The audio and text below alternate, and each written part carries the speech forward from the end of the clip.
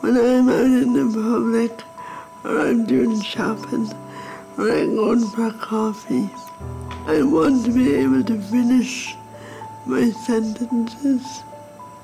I want to be understood without being humiliated or dismissed. I want to be able to talk and express my opinions and feelings openly without being ridiculed or told to hurry up. Because we're all human means we're all equal. Irish Human Rights and Equality Commission. Learn more at ihrec.ie. Who knows more about Munster rugby, me or you, Quinny? Everyone has an opinion, don't they? Some of the opinions are waffle, but I'd like to think I know a lot. The Red 78 with Alan Quinlan and Niamh Briggs. Subscribe to the Rugby channel on the OTB Sports app and turn on your notifications now. Brian O'Driscoll on Off the Ball. With Vodafone, official sponsors of the Irish rugby team. Team of us. Everyone in. All right, Brian O'Driscoll is with us this evening. How are you keeping, Brian? Really good, Nathan. Really good. If you're listening on Thursday, well done. You are getting this exclusively first on the OTB Sports app. If you're listening after Thursday, well, where have you been? Because you need to download the OTB Sports app. You get Brian O'Driscoll exclusively, first dibs, the hottest takes. The hottest takes first. That's what we get right here, isn't it? These are the ultra spicy hot wings. Who wants to wait 24 hours for hot off the press? No, this is the modern world. People want right now. If you want to get the app, just get on to the App Store or the Play Store, search for OTB Sports app. You will get it there. Subscribe to all our rugby. We are entering rugby season, so there's going to be a lot of it to come your way over the next one. As I say, you get Brian exclusively 24 hours before everybody else. So the Ireland squad for the November Internationals was announced today by Andy Farrell. There's 3 games coming up against Japan on the 6th of November, then the All Blacks on November 13th, and finishing up against Argentina on the 21st of November, all at the Aviva Stadium. All we now know in front of a packed house at the Aviva Stadium as well. The standout lines, Simon Zebo is back. First squad since he went off to France. First squad since June 2017 for Simon Zebo. 2 on-cap players. Leinster hooker Dan Sheehan is in, and centre Kieran Frawley in the 38-man squad. Robert Balakoon, Harry Byrne, Gavin Coombs, James Hume, Tom O'Toole, Nick Timoney, they all won their first caps back in July in the summer test. They're all included again.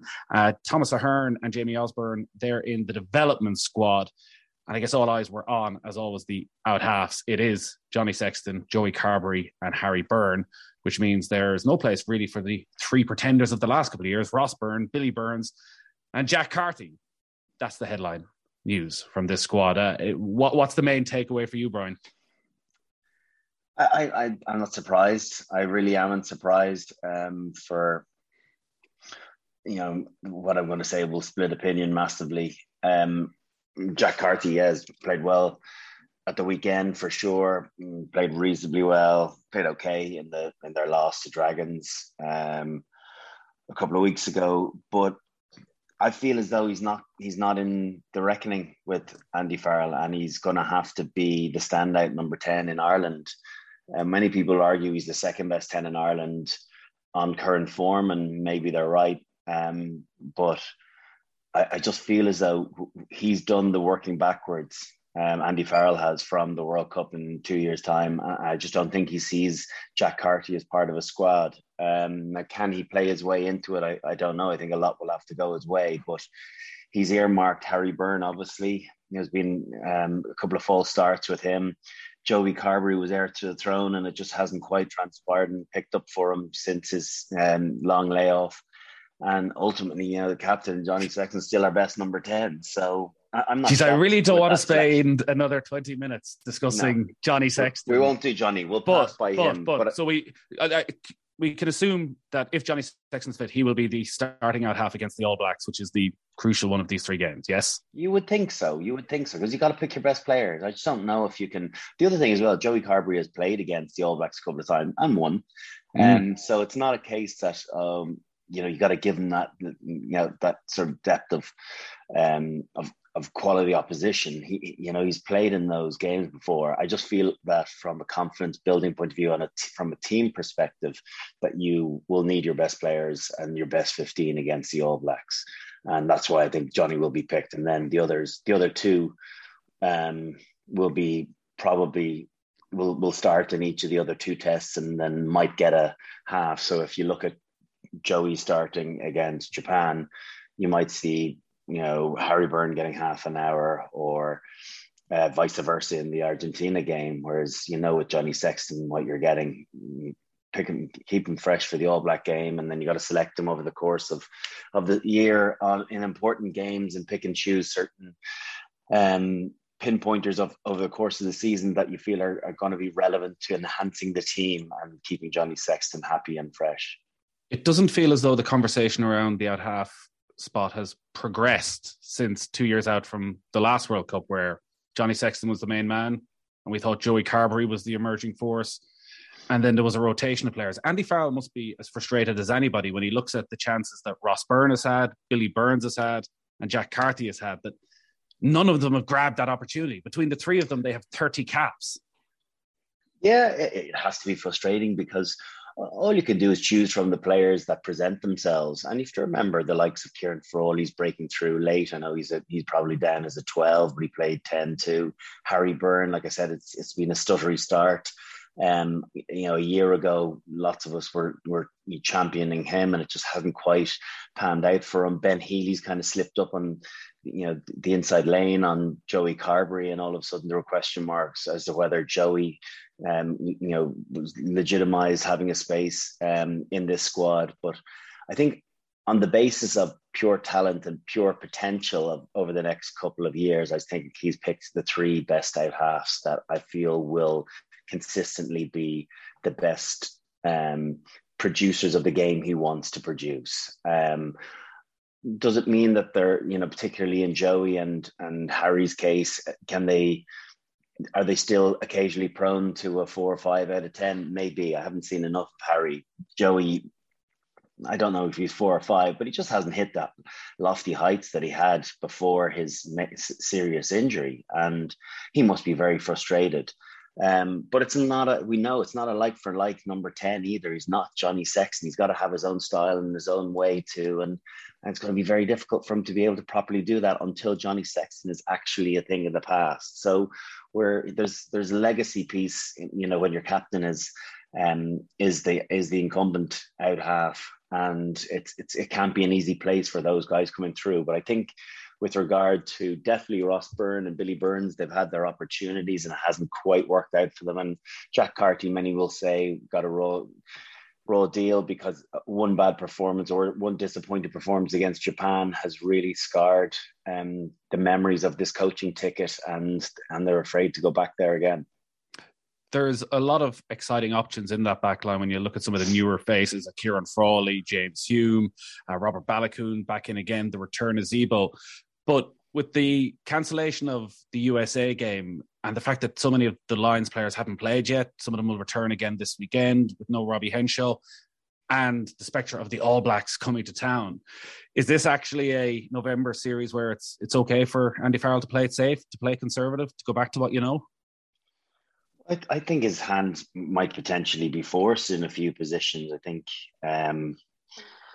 depending on what comes of injury, you have to remember as well, we've still got a couple of weeks to go, plenty of game time before we actually get into picking from a clean slate. And there's no doubt there'll be changes within that squad. I think you can mix things up over the course of this November series. I think you're entitled to try some options and look at giving a little bit more game time to guys that feel you will see in the 33-man squad. This is the opportunity to do it more so than Six Nations, certainly in the first and third games against Japan and Argentina. But would you be shocked against the All Blacks if you saw a centre pairing of Bundy Aki and Gary Ringrose? No. Maybe if Robbie Henshaw does get back fit from that knee injury, that you might see him force his way in there and to the exclusion of Gary potentially. The wings, again, you're looking at Keith Earls, if he's fit. Hugo Keenan's going to be 15. Will Simon Zebo maybe force his way into the reckoning? I'm really interested to see what comes in the next few weeks, because again, you have to remember that Simon Zebo wasn't selected under Joe Schmidt, but Andy Farrell was a part of that too. And I don't know what Andy Farrell's opinion of Simon Zebo is, whether he's his sort of player, whether he's a guy that he feels works hard enough. Like, he was very quiet at the weekend, didn't feel as though he went looking for enough work, contrary to the two Connacht wingers who got themselves involved a huge amount. So I think sometimes coaches cast an opinion as to how a particular player is, and if they fall into a certain bracket, it might be hard for them to get themselves out of there. And I've seen it in the past. So we'll have to wait and see how that one unfolds. But it is good to see Simon Zebo back in an Ireland. He has the X factor that every time he gets the ball down at Thomond Park, we're anticipating something can potentially happen, and you want as many of those types of players in your team. Where do you want Zebo playing? I think before I say that, I think he could still look a little bit fitter. I think he's big, he's bulky. He's always had a big frame, but I just feel as though there's potential to still just trim down a small bit, and I don't think he'll lose anything. I think you see the benefits of what's happened with some of the English guys, with Vinny Vunipola. Tuilagi has lost 5 or 6 kilos, and he looks in the shape of his life, and yet he's still a beast. So I think Simon Zebo still has that potential, just from the outside, and that's just working on the naked eye. Can I just ask on that, because that can often be taken as Zebo's maybe slightly overweight for his position. Is that something, when you look at a player who's carrying that bit of bulk, that is coming from the management, that they want him that bit heavier, that they want him to be able to take a bit more? And sometimes the game, you have to remember, the game goes through cycles, and at different times you need to be a bit heavier, and at the moment it's a bit more of an aerobic game, and that's why I would say it. Maybe 4, 5, 6 years ago, Simon Zebo could have gotten away with carrying that little bit more mass, whereas it does feel as though the mileage that the back three players in particular are covering, it would benefit him just to be a little bit trimmer. And I don't know, like I said, I'm not seeing him getting fat tested or all the caliper testing or all of everything, DEXA scans and all that good stuff that goes with your preseason. But just on having watched him in France, he does look as though he's trimmed down a little bit since his French days, but I think he did need to. But I would love to just see him a little bit leaner and maybe just getting through a little bit more work, because there's no doubt that there's an insane talent there, and you want your best players getting on the ball as much as possible. I just sometimes wonder, does he come in and out of games, and is it based on an inferior fitness levels to others that he's competing in the same position with? He does give Andy Farrell options as well in the 3-game series, and that he can play in the winger, he can play at full back. And listening to Monday Night Rugby with Matt Williams and Jerry Thorley, there was a feeling he was maybe being wasted out in the left wing, that actually the best thing for Zebo and Munster is to have him at full back. Where do you want to see him? You want to see, like I said, you want to see him getting as many touches, and you get that at full back. So what he does, he was a bit. I don't want to draw the comparison to Rob Kearney, but one thing the two of them did the same was, even if the decision was wrong to counterattack, they always broke the first tackle. They very rarely ran up dark alleys, and they waited for the cavalry to arrive. That said, Zebo was a better counter-attacker than Rob Kearney, and an ability to change direction, not lose speed when he did so, and then link play as well. It's part and parcel of what he did really well, and he loved to express himself. He wasn't a kicking full back, so you want him to get as many touches as you possibly can. And I think that's where all the statisticians come into it. When you do look at the GPS mileage that these players are covering, it does prove a point that from a positional sense and from getting yourself back into the game or working hard around the corner. It was a brilliant example. I saw Murray Kinsella put it up on his social media at the weekend, where Jonathan Davis, I know they only scored a couple of tries against Leinster, but Jonathan Davis worked from one side of the field right around to the corner and created the extra man with really quick hands. And he was very late getting there, and he got it for a fraction of a second and flicked it on. But that was the difference in scoring tries. That's what you want from your fullback. Jordan Larmour is excellent at doing it. Hugo Keenan is excellent at doing it. Andrew Conway is very busy on working both sides. Keith Earls is busy getting off his wing as well. So that only comes from having a really big engine. And I think it's something that Stuart Lancaster has worked endlessly and timely with his Leinster players in doing. And I think that's really reaped a lot of rewards. And I go back to that point. Lee Halfpenny used to be brilliant at it, and I'm sure Jonathan Davis has read it as a result of that. Rob Haley used to hammer, you've got to work around the corner, create the extra man. You're the difference. If you can bust a gut getting around a corner, you can create a two-on-two into a 3-on-2, and that can be the difference between scoring a crucial try or not. So these are all small little things that coaches will be aware of, but maybe us sitting and watching at home mightn't be as relevant of, but that is the difference between players getting selected and not.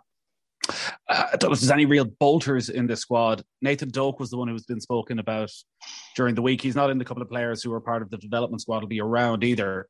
19 years of age. Just feels like he's an absolute sensation at scrum half. You surprised not to see him there, that they didn't get him in as quickly as possible, considering the talent that he seems to have? So what 22 years ago when I was breaking onto the scene, if Nathan Doak had shown that quality and caliber, even in his first 2 or 3 provincial games, he'd probably found his way into the squad. But I think they definitely will be getting excited about the prospect of him. But he is 19 years of age. He does need a little bit of minding. The modern game is different than it was in '99, where you see the maturity of players breaking into the international stage really kind of coming at 23, 24. Very few players, make it in and stay the course at 19, 20 years of age anymore. And such is the competitiveness of the game. So I feel as though it's probably the right selection. He's got hardly any games, any rugby under his belt at this level, and international's a different step up. It might have been nice to have seen him in a camp just to give him a little bit of exposure, but I think there's going to be plenty of time for that as well. And so, yeah, I think he will definitely be, he should have a focus towards the Six Nations as, a goal to try and find himself into that bigger squad. Whether he gets game time then or not, we'll have to wait and see. But I think that is achievable when he has 7, 8, 9, 10 games under his belt. When we talk about Sexton, you mentioned Derek Carber, he's not Johnny Sexton. When we talk about Conor Murray and the next in line, Nathan Doak, does he have a similar skill set? Watching the box kicks the last night, he certainly looked pretty comfortable with them. Yeah, listen, we don't want to typecast a guy of 19 years of age. You should remember, young guys coming in, he's being told a game plan and told certain tactics around the park at certain times, kick the ball away. But it's his awareness and his bravery. His couple of tries that he's scored, he's in the right place at the right time, not afraid to have a go, and understanding good support lines. The defensive side of things, I need to see more of his game there. That's where he can learn a huge amount from watching the likes of Conor Murray and Luke McGrath in particular. I think they're two of the better defensive scrum halves, of understanding where to plug holes and being able to read defenses as the play unfolds in front of them. I'm really, it's understandable that they're getting so excited up north about it. I think the rest of the country is getting excited too, because we know Conor Murray won't go on forever. Jameson Gibson Park has had 1 or 2 opportunities. He splits opinion, even though I know Andy Farrell's a big fan of his. Craig Casey's showed great potential. But a guy that has been as good as Doak has been in his first few games, and he's taking over from arguably Ulster's player of the last couple of seasons in John Cooney, and he hasn't been missed. That's reason to get excited. And I think he's well, he'll definitely get one more cap than his old man, but he's definitely one for the next number of years. Yeah, poor old Craig Casey. Well, I say poor old Craig Casey. He is in the squad, but 22, and he's like, still here, not yesterday's man for the 19-year-old just yet. I know, but all he can do, let's see, the thing Craig Casey needs to do is he needs to oust Conor Murray from the Munster jersey. That's what Peter Stringer did when he broke into the international scene. He got in ahead of Brian O'Mara and Tom Tierney. That's going back. There's names that people won't remember 20 plus years ago. But when you get yourself into your provincial team and you're bringing a particular USP, which was Strings' pass and his ability to get it to Rog, quicker than anybody else, and gave him the right platform. Well, Doak has to find a USP or Craig Casey has to find a USP. He's got a bullet pass, makes good decisions, nice box kicker. So he just has to, in those clutch games, have bigger moments than Conor Murray and forge his way into the team. That's how he's got a much better opportunity to playing for Ireland if he's playing first, if he's playing the number 9 jersey for Munster, first of all. I'm sure Connacht fans, as usual, are looking at this squad and a little bit frustrated at the lack of Connacht names there. Paul Boyle is someone I think you'd identified in the first few weeks of the season who had put himself in a really strong position.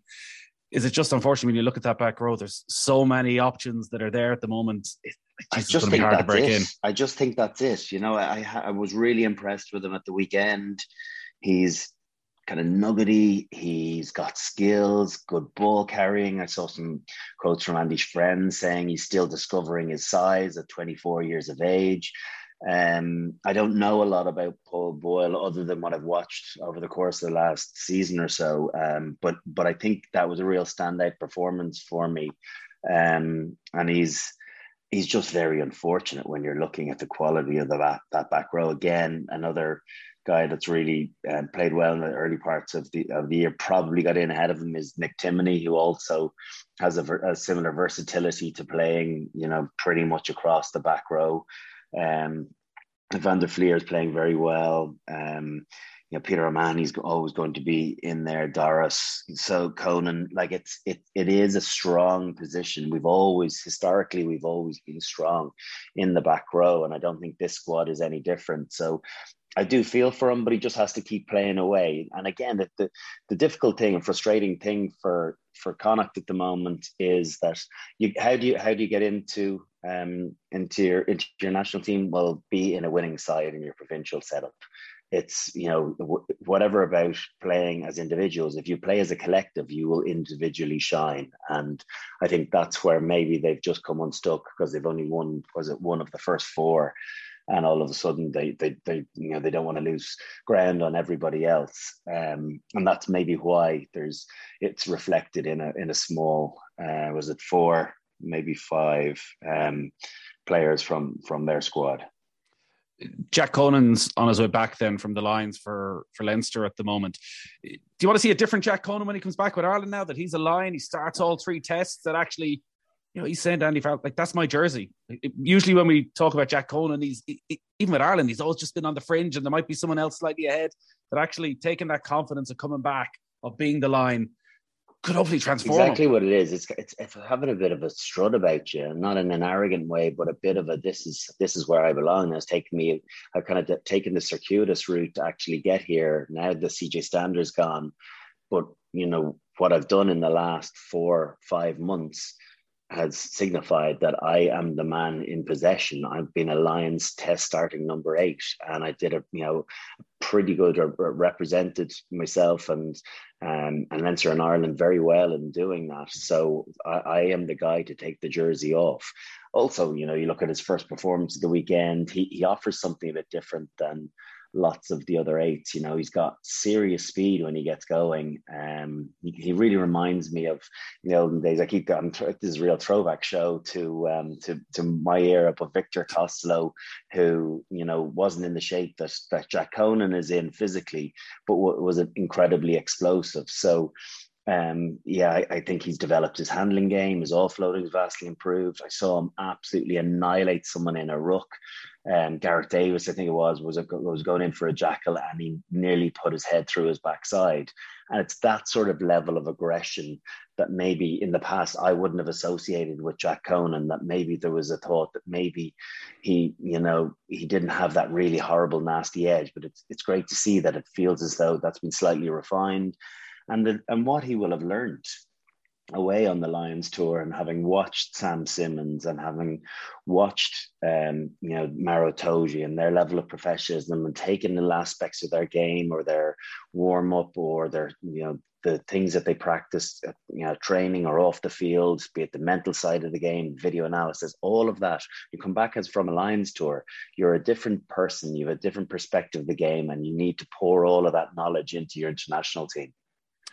Yeah, it's interesting you mentioned that. He was on the show a couple of weeks ago and he was talking about Sam Simmons and the Exeter players and was asking who he hung around with and who he was trying to gain info from. And he said he spent almost all the time with the Exeter lads that were around the Lions squad. He just seemed to fall in with them somehow and did seem to have that maturity, I guess, going out, that this was a big opportunity for him to not just play his way into the team, which he did, but also to come back and learn a lot. So yeah, it's going to be really exciting to see what Jack Conan does. You mentioned his return then for Leinster. So Leinster, after underperforming over in Wales, just a 7-6 win against Dragons, have bounced back by putting together 93 points in their last 2 games against Zebre, and then 50 against Scarlets the weekend.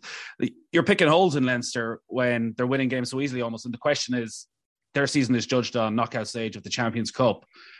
Can they learn enough from these games that will benefit them later in the season when it looks from the outside to be just so easy? I think the games that they will look forward to playing are the Derby games, the physicality that they'll come up against Connacht Ulster and Munster, but also when they go on the road to South Africa, and they'll see very different teams and a very different style of rugby. And I think where they've come unstuck is they've made perhaps been seen to be beaten in the collision zone, whereas at the moment they're having the game, well, certainly the last couple of weeks, they've been able to play the game they've wanted to, and even making lots of errors and throwing passes on the ground and spilling ball. But yet in all of that, they still managed to get away 17 offloads. Now put that in comparison to the Munster performance against Scarlets, which was a similar scoreline. I think that the difference was much the same between the two teams, but Munster got 8 offloads and they played what looked like a pretty elaborate offloading style. So if you think about double the amount of offloads and the amount that didn't stick, there's a real focus in changing the point of attack and limiting the amount of rucks. Whereas in previous years, Leinster and Ireland were very, ruck focused, of just going through the phases and grinding teams down. Now it's really an opportunity to express yourself. And guys are throwing passes and offloads that you never associated with that in the past. Does that not worry you in terms of that, of how much you're actually learning? It. No, if they're throwing it in games, it means they're confident. Sorry, but all you can do is play against the opposition you're up against. I think the thing about offloading is you offload pre-contact or after contact, not on contact. Only the very best. Sonny Bill Williams was able to offload in the middle of being hit. So you have to win the collision zone, or you have to pass before the collision zone to get the ball away. And I guess over the course of the season, they have to learn what ones not to throw. And that's part of the journey as well, particularly as they're learning new skill sets. And some of these guys are natural offloaders, some guys aren't. And so that learned skill, they then have to decipher whether it's the opportunity to throw the 50-50, whether it's worth the risk or not. Whether there's support players. And the more time you find yourself in those situations, the more times you'll be able to compute it quicker, to be able to identify what the scenario looks like, to be able to stick the pass, look for a ruck, long body, or to throw that little one out the back door where you feel as though there's someone going to be coming on at a head of steam. So that's all part of playing matches, but they're clearly doing it every single day at training, because you would not have the confidence to throw offloads like they're throwing at the moment unless you were given scope to do it and unless you were doing it a lot of training. To bring it all back to where we started then, one of the big success stories for Leinster so far has been Kieran Crawley, who is in Andy Farrell's squad, in there in the centre, 23 at this stage, so not a player who's primed to perform. What have you made of him so far? Yeah, I've liked the look of Frawley. I think, he's obviously needed to find an alternative position to play, because the assembly line of out halves, be it the two Burns, be it Johnny, and all of a sudden you've got a different type of player, you know, in your squad if he's in it playing 12. He's looks as though he's put on a little bit of size, but he could probably put on a little bit more. He's never going to be a Robbie Henshaw type ball carrier into collision, but he's got agility and footwork that can still get him advantage line. But we used to always have a thing about trying to get the best passers as the second distributor.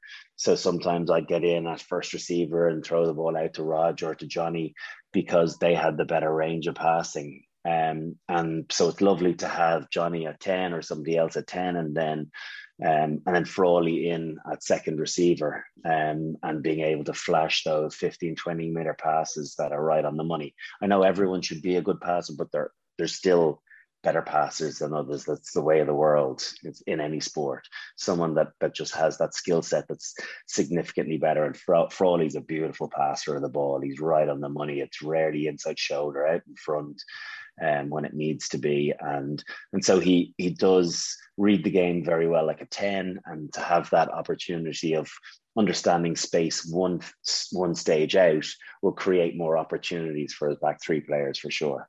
Who was the best passer you played with? I think Johnny's a phenomenal passer. Johnny Wilkinson was an excellent passer as well. Jordy Murphy, brilliant passer of the ball. So any of those guys, yeah. If I don't include Rog into that mix, he'll give out to me. So will I say him? But I think is it the pace, the flight, the timing, all of it? It's all of those things. It's the whip. It's the vision to be able to throw. You see so often, you know, how many of those passes that Johnny now with defense is shooting, that he's able to hold it for a little bit longer and then float the ones over the top. I think that's a real point of difference for him. Wilkinson, it was a different time because, you know, I don't think he necessarily took it to the line quite the same way, or was as much of a threat himself. Whereas I think Johnny's ability to still take it to the line, even though he might have lost a yard of pace, take it to the line, and if you let him go, he will take the break and he'll get his offload away behind your back. So and then Jordy Murphy, he didn't have to throw too many long passes because of where he was, but if he got in at first receiver, you just knew that he was going to throw it out in front of you if that's where you wanted. So with Rog, I had a really nice understanding with him. He knew how to throw. We used to have a play called Frano, and I'll tell you the little story about that really quickly before we do go. When I came into the squad, first of all, Eric Elwood started calling me Frano because I was injured for this first one. I was like, oh, Frano used to come into camp, Neil Francis. He used to come into camp and he was always injured, but then he'd play the games. And I was like, oh, I couldn't shake it. I couldn't shake this nickname. I was like, this is a disaster.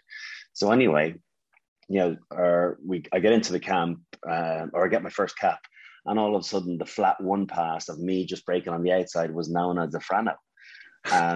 And then it stayed for 20 years. Wow. It was still a Frano by the time, yeah. So Rog and I we literally just go Frano, and it might seem very simple, but he used to be able to throw a pass. It would be hard enough where I could drift on it, or if the defense came at me, I could hit it short. So it's just about understanding the space, but him also knowing what type of pass he was throwing to me to allow me to do two different things, to take someone on the inside shoulder, or just wait for them to charge up and then just glide with the pass and take it really late with one hand.